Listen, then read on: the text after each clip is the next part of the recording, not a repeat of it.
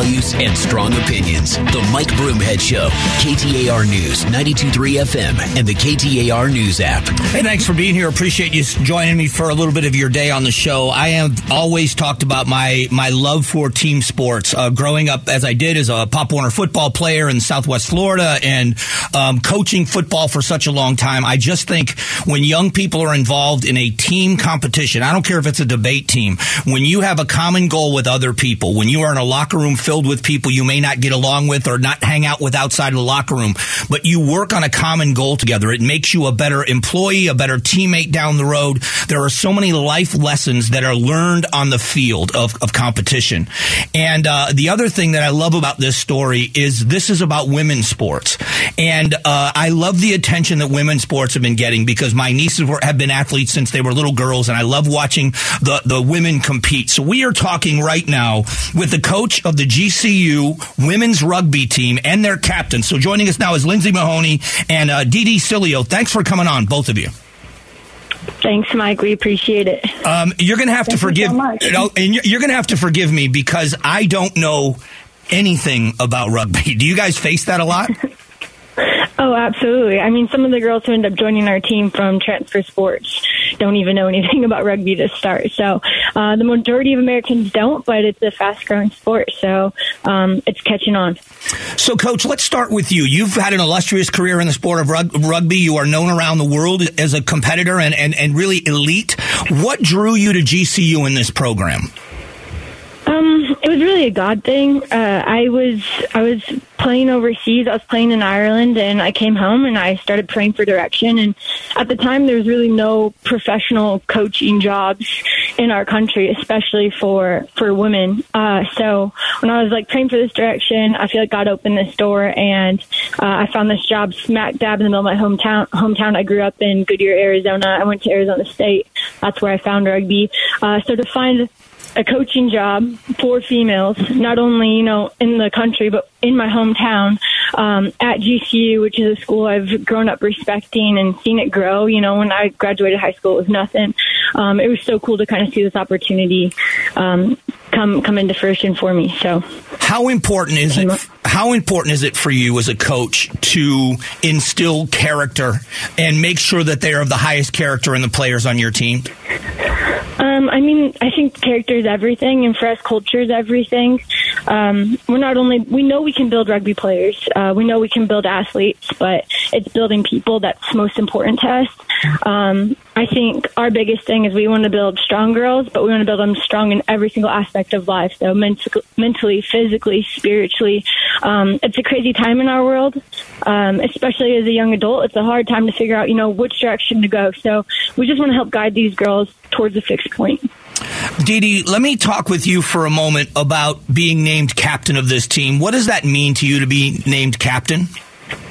Oh, it means everything. I'm so fortunate and thankful that my coaches and my teammates have entrusted me in this role, and it's something that I try to take further than just on the field, being a captain and trying to lead out there. I want to make sure that I'm there for my teammates off the field as well, if they need somebody to talk to, whether that has to do with rugby or not. And I just also try to let other girls know on the team that just because I'm captain, that does not mean that, you can't be leaders on the team as well, because we want to continue to have a successful team even after I've graduated. What drew you to the sport of rugby? I was a freshman in high school, and I wanted to play a sport. And I was lucky enough to have a club rugby team at my high school, and I just gave it a go, and it was nothing like I had ever played before or seen, and I just fell in love with it. You both are very humble about this team, but you were nationally ranked at the end of last season. Is that true? Yes. And you are ranked now is it in your division or in your league? You were ranked ahead of teams like ASU, U of A, UCLA. So you are now coming into the season expected to be number one. Is that right? Sorry. Coach, would you like to take this one? Or? Yeah. What do you say, Coach? Is that true? Yeah. So we are, ahead of all those teams coming into our conference this year. We were ranked 4th in the nation last year, which was a huge jump from where we were pre-COVID. And our goal is to make it to the national championship this year. So this question for both of you, or either one of you can answer. Do you realize that you are examples to young girls that, women's sports has come so far, let's say in the last decade, but you are an example to a lot of young people, especially young girls, that they can achieve something. Do you see yourselves as examples? Do you live your lives as trying to be a good example to young people? Would you like to go first? Okay. All right, I'll go. All right. So I definitely, especially with being like a leader and everything like that, or just a teammate in general, like when I see like freshman girls coming in, or players who've never played before, I like to try and set like a big sister example if I can, and be that person for them, so that they can feel comfortable and, gain confidence, especially, being like a freshman in college and it's a whole new chapter of your life. It can be very intimidating. And, I get to go back home and help my mom coach young girls rugby and, set good examples for them, as an athlete and as just a young woman. And Coach, what about you? Yeah, absolutely. I mean, this is such a niche sport, and so professional and collegiate opportunities are so new in this sport. So I'd say we're absolutely pioneers, especially as females. So to show, the up and coming girls within our sport, what kind of example we want to set for them is so important to us. And it's cool to see that kind of trickle down from the top level, and then to come back from a professional opportunity and see my girls investing in the freshmen and the high school girls in the clubs locally. It's really fun to see. It's kind of wildfire how our influence just has been multiplying. So my biggest thing I tell the girls is hey, we want to, you're my leaders, but I want you to make leaders of your own. So I'll invest in you as leaders, but my goal is to see you guys make absolute replicas of yourselves over the next 4 years. And they're so good at doing that, and they're so intentional. So it's a humbling place to be, but it's an exciting place to be. So, Coach, if people want to come out and see you play, when is the season, and how can they watch you guys play? Absolutely. We would love that. So fall is our preseason, but spring is our conference season. We'd love to see people out at games. So a lot of our games will be played there at GCU in the soccer stadium. If they want to follow us on Instagram, it's at GCU Rugby Women. We'll post our schedule there. We'd love to see you guys. And that would be awesome. We'd be really humbled to see you guys there. Now, a little secret that people don't know is that Dee Dee's father was a superstar athlete in college and in professional football, and I've been a Dan Cilio fan my entire life because I'm a Miami Hurricane. And I've always told people that he is probably the best athlete I've ever met, except for Deion Sanders. And I would say now that I'm not even sure he's the best athlete in his family. I want you to tell him I said that. I will, for sure. All right. Thanks to both of you for coming on today. Thanks so much. Thank Appreciate you so it. much. All right. This was such a fun conversation. I love what they're doing in this program, but I like the fact that they're molding young people into leaders. And that's what I love about team sports. It is about wins and losses. It always is. But in the end, it has to be about these young people becoming better human beings and being great in their community. And I just thought these are two great examples of it. Coming up in a moment, we're going to talk about public education and the public education system. New test results coming in the state of Arizona. So we'll do that coming up in just a moment.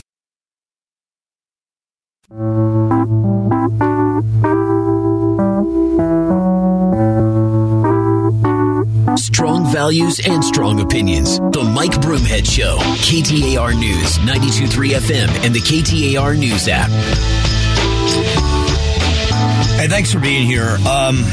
Just going over the test scores, the Department of Education here in Arizona has released test scores, standardized testing for English language arts and math. Grades, the improvement is fairly significant in many areas, which is good, but we are still well under 50% passage rate in grades 3, 4, 5, 6, 7, and 8. So elementary school kids in reading. And you know the old adage, I say it on the show probably twice a week, that up until third grade, you learn to read. And then after third grade, you read to learn. And so having that skill, that necessary skill, there was a national story that I saw before I saw these test results in Arizona. Satisfaction with U.S. education is dropping, according to a Gallup survey.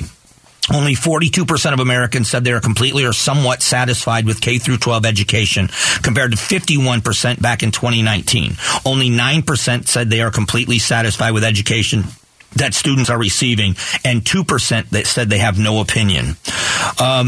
That is astonishing. Now, part of it is, I think, the exposure that parents had to the way some people are teaching. And I have to admit, I think it's a fair thing to acknowledge that we see the extremes many times.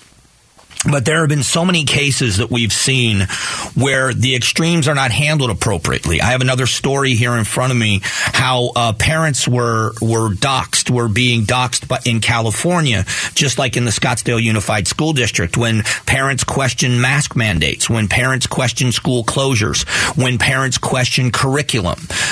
They have been ostracized. The National School Board Association actually used the phrase domestic terrorists and asked the FBI to show up at school board meetings and come after parents. All of that really happened. Now, these weren't some fringe groups of people. This was the National School Board Association. They ended up having to apologize. And good for the state of Arizona in getting rid of its relationship, ending its relationship with the National School Board Association. When you look at what parents saw during the pandemic in how teachers were teaching and what they were saying, and I'll use the word indoctrination. In many cases, what we saw in the extreme cases was indoctrination. And, you know, parents are reasonable, I think. By and large, people are reasonable. No one cares what you believe. Honestly, I debate people all the time that I genuinely like the conversation with. And I'm sure if we ever met face to face, I would genuinely like. But I disagree with them. And people do that all the time. The problem is when you try to do those things to our children, it's not your place. As an educator, I don't know what gives some of the teachers that believe this, that they think that that's their job. To do this with other people's children, you wouldn't tolerate it.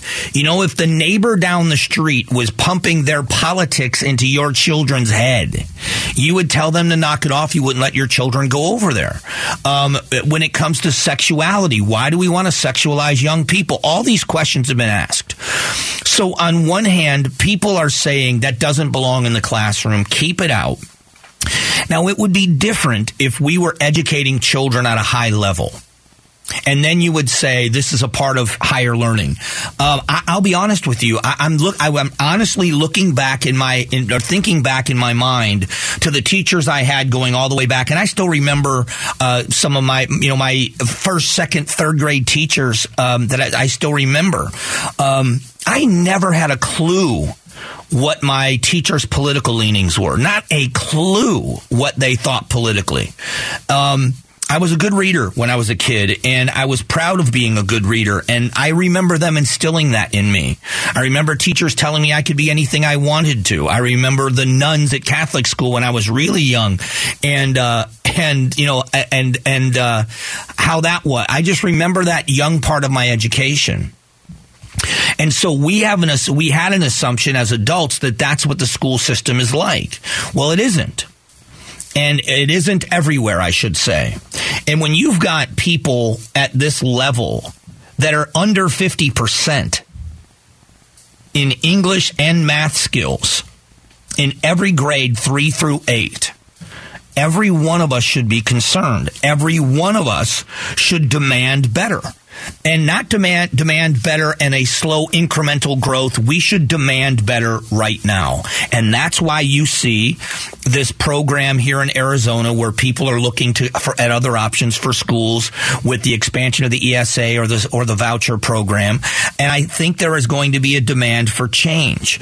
And as the world changes and people have other options, this is in everything, you must be excellent. And if you're not excellent, you will get left behind. Homeschooling, micro schools, charter schools, parents have options.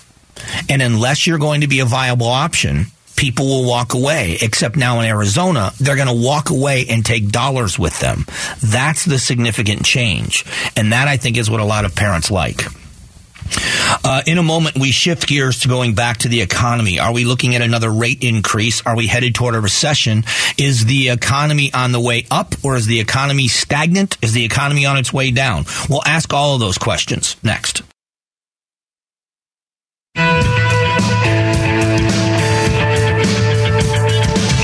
Strong values and strong opinions. The Mike Broomhead Show. KTAR News, 92.3 FM, and the KTAR News app. Hey, thanks for being here. I appreciate you spending time with the show this morning. I want to take a different direction as we talk about the economy, as people are watching what's happening. And I will tell you, Wall Street is not always the best indicator. It's back up now. We are concerned when we see it dipping because our 401ks are connected into it. But let's be honest, people on Wall Street make money. It doesn't matter who the president is. It doesn't matter who's in control in the Congress. Wall Street makes money. That's what they do. That's what they're good at. So Democrat, Republican, they don't care. They look at the climate. And they base their decisions on not just who's in office, but the policies they have and what it's going to do to their ability to make money in one sector or the other. And you'll see them shift. They'll pull out of one sector. They'll move into something else. They're just a lot smarter than us when it comes to that. But I want to go in a little bit of a different direction with this because we talked earlier about student loan forgiveness and how it's angering some people because we're watching the president of the United States say to one sector of our society, you deserve some relief. You got these student loans and you're having a tough time paying back. And sometimes it's not about having a tough time paying it back, but it is about the income bracket you're in. And whether or not you finished college, you may have dropped out, but you still got to pay the loans back. We're going to forgive some of that money. And it's infuriating to the other sector of our economy. And that's what I talked about earlier. I want to go down a different road. And it's one I've talked about before, but I think it's important. Is we don't have an income problem in the United States Treasury. And this is, every family goes through this, or individual goes through this at some point in their life, I believe, unless you're a very fortunate person. Either you're really smart or you were born into a lot of money and you learned how to deal with it. We've gotten to a place in our life where we cannot pay our bills, or we are having trouble paying our bills. And it's either an income problem, you're not making enough money, or it's a spending problem. Could be a combination of both. But those are the issues people deal with. And businesses do this all the time, especially bigger companies. They look at an issue and they say, what are we going to do about where we're positioned? There's two things you do. You reduce the size of your company, like Bed Bath & Beyond is closing stores and laying off employees. And so you get lean and mean, you reduce your expenses, and you try to get profitable that way. Another way is you grow your way out of debt. You get more stores and more income streams or whatever it is so that you can grow. Growth takes you out of debt. The American economy, the American Treasury, the United States Treasury does not have an income problem. It's definitely a spending problem. Every month, every quarter, every year, the United States Treasury takes in more money than ever before. It happened last month, it's going to happen this month, and it's continuing down that road. But what we do have is a spending problem because we still run at a deficit. And more than anything else, this is where partisan politics really rules the day more than any place else, I believe, is when it comes to this idea. Because if we continue to just say we have to help poor people don't have a chance, we're going to bolster the middle class, this is all about the working class and the government's going to take care of the working class and we're fighting for you, that's a political ideology. In reality, they have enough money to do everything they need to do. And so the way they justify raising taxes is say we're only going to do it to this group and it's only going to be the richest among us. A, they can afford it, and B, they're not paying their fair share. Instead of all of us as U.S. citizens say, wait a minute, hang on a minute. You are wasting our money. There's redundancy, there's waste, there's the complete loss of dollars. Every year a report comes out, and the federal government has to admit that there are billions of dollars in equipment or billions of dollars in cash they cannot account for. That is just poor record keeping. That is poor management of your money. No corporation would be able to solve. As a matter of fact, I'll go even further in saying that in some cases, if you have stockholders and you can't account for your spending, you could go to jail. This is what is frustrating to the American people. And I'll be honest, I'm very fortunate because I grew up not having anything, I should say, but I was a middle class kid when I was very, very young, and my parents got divorced, and my mother raised 3 boys by herself, and we were very poor. But I've always worked for wealthy people, and I've always appreciated wealthy people. My paycheck cashed. I learned from them, and I worked on a place. If you're familiar with Southwest Florida, I've talked about it before. Sanibel and Captiva Islands are sister islands off the Gulf of Mexico, off of Fort Myers Beach. And the best way I can describe Sanibel and Captiva Islands, they are like Paradise Valley on an island. Very upscale. Many times it's vacation homes for people, upscale rentals, condos, private homes. And when the owners would be in, and we would do work on the homes there, or the condos, I would always talk with them, business owners and, people that were very successful. And some of the people were celebrities you would know. And I never got an impression from any of them that I couldn't do it. They always gave me the impression, if I can do this, you can do this. It takes hard work, does take a little bit of luck, but you just got to work hard. You got to be dedicated. And they would always give me advice, and I would take it. Everybody I learned the electrical trade from was somebody that had money because they were successful business owners, and I learned from them. So I don't think the average American buys into the class warfare argument. And I would submit to anyone out there that's involved in just to rethink this a little bit. Go online. Don't take my word for it. Go online and do your own homework.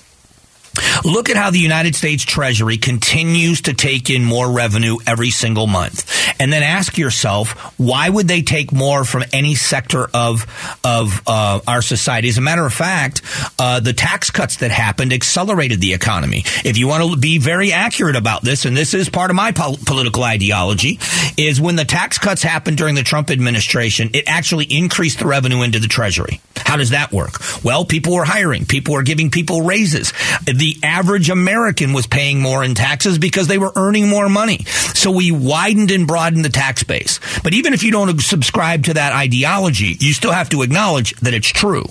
That even with tax cuts involved, there was more money coming into the United States Treasury. So why is the federal government now in the middle of what seems to be an economic, at least chaos, if not a recession yet? Why are you going to tax people? Why do you want 87,000 more IRS agents? You're already taking in record revenue, and they're hiring 87,000 more IRS agents. As an average American, forget Republican, Democrat. Forget it. Why? Why is that something we want as Americans? We hold the purse strings because we have the power of the ballot box. And I just think we need to start looking at this round of candidates, whoever it is. We got to get people elected in office locally, statewide, and in federal government that are going to rein in government and allow the American people to keep more of their money. Record economy. Record income into the Treasury. Incredible.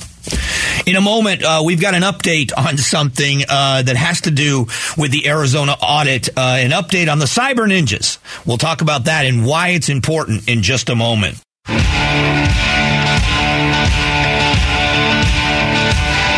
Strong values and strong opinions. The Mike Broomhead Show. KTAR News, 92.3 FM, and the KTAR News app. Hey, thanks for being here. Why would we go back and say anything about the Arizona audit? It's not so much about our audit, but it's about my displeasure with the way that things were done. Surveillance camera footage captured Cyber Ninja's CEO, Doug Logan. I should say former CEO, because I don't think they're even in business anymore. I think they've shut things down. smiling as he strode into a rural Georgia county election office in January of 21, a site where authorities say voting machines were breached. Now, he's a part of this investigation. He hasn't been charged with any crime. I don't want to accuse him of any crime. But here is my issue with all of this. For everyone, this is for everybody on both sides of the political aisle. I was in favor of an audit because in 2016, the Democrats thought the election was stolen. In 2020, the Republicans thought it was stolen. There has been a huge battle in this country about election integrity over and over and over again. We've got more things on the ballot here in Arizona about election integrity. We all want elections to be safe and fair. We want them to be easy to vote, hard to cheat.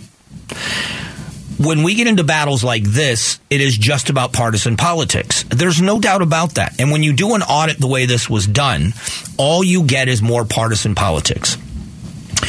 I maintain respect for people that were involved in the audit. I've said this before. I have friends. I have very dear friends that if you met them, you would like them, you would respect them, you would not think they were tinfoil hat wearers or anything like that.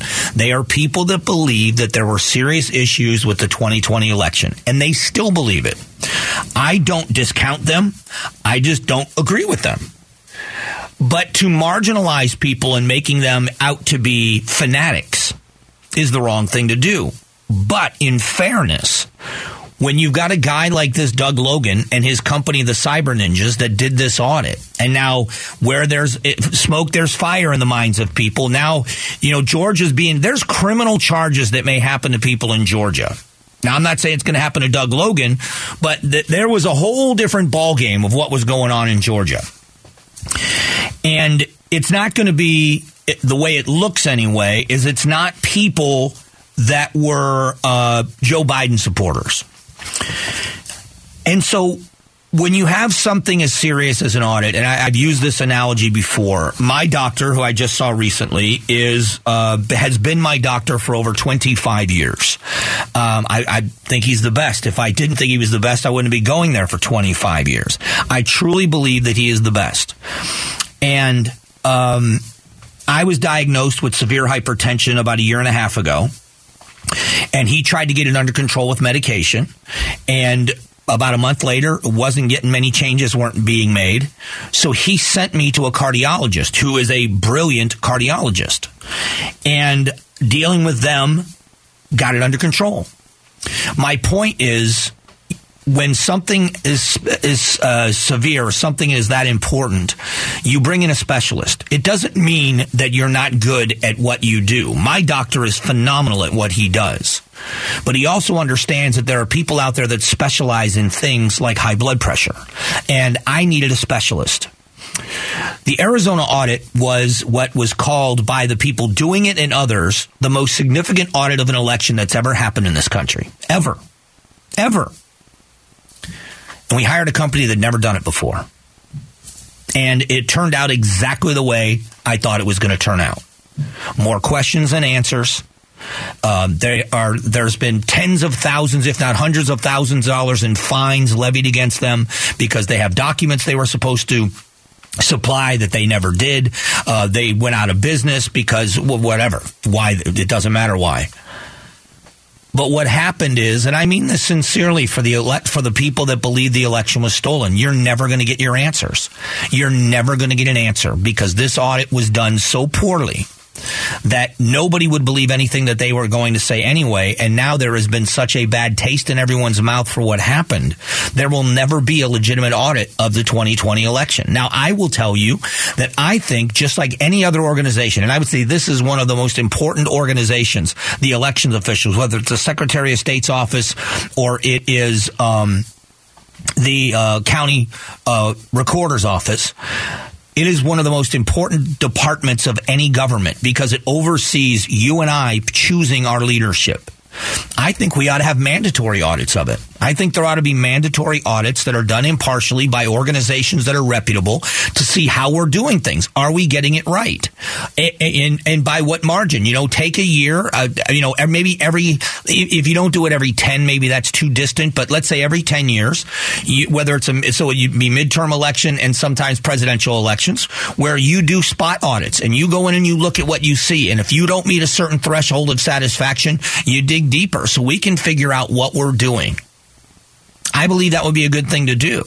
But you've got the guy that did the audit here that came in saying he knew the election was stolen, that brought a documentary crew in to film a documentary about the stolen election during the audit, not after, not showing the findings in Arizona as proof the election was stolen. During the audit, they allowed them on the audit floor to videotape things for a documentary about a stolen election. And this is what you get when that happens. And unfortunately, I would love to stop talking about this. The faster we can stop talking about 2020, the better off we're all going to be. I believe that sincerely. Coming up just after 11 o'clock, we're going to go back to the border crisis. How many people have come into this country in the last fiscal year? How many? The number is staggering. I'm going to give you that number. I'm going to let you hear the discussion that's happening about the border between our leadership and what people are now saying about the White House and the denial that there's any crisis at our border. All that's coming up next.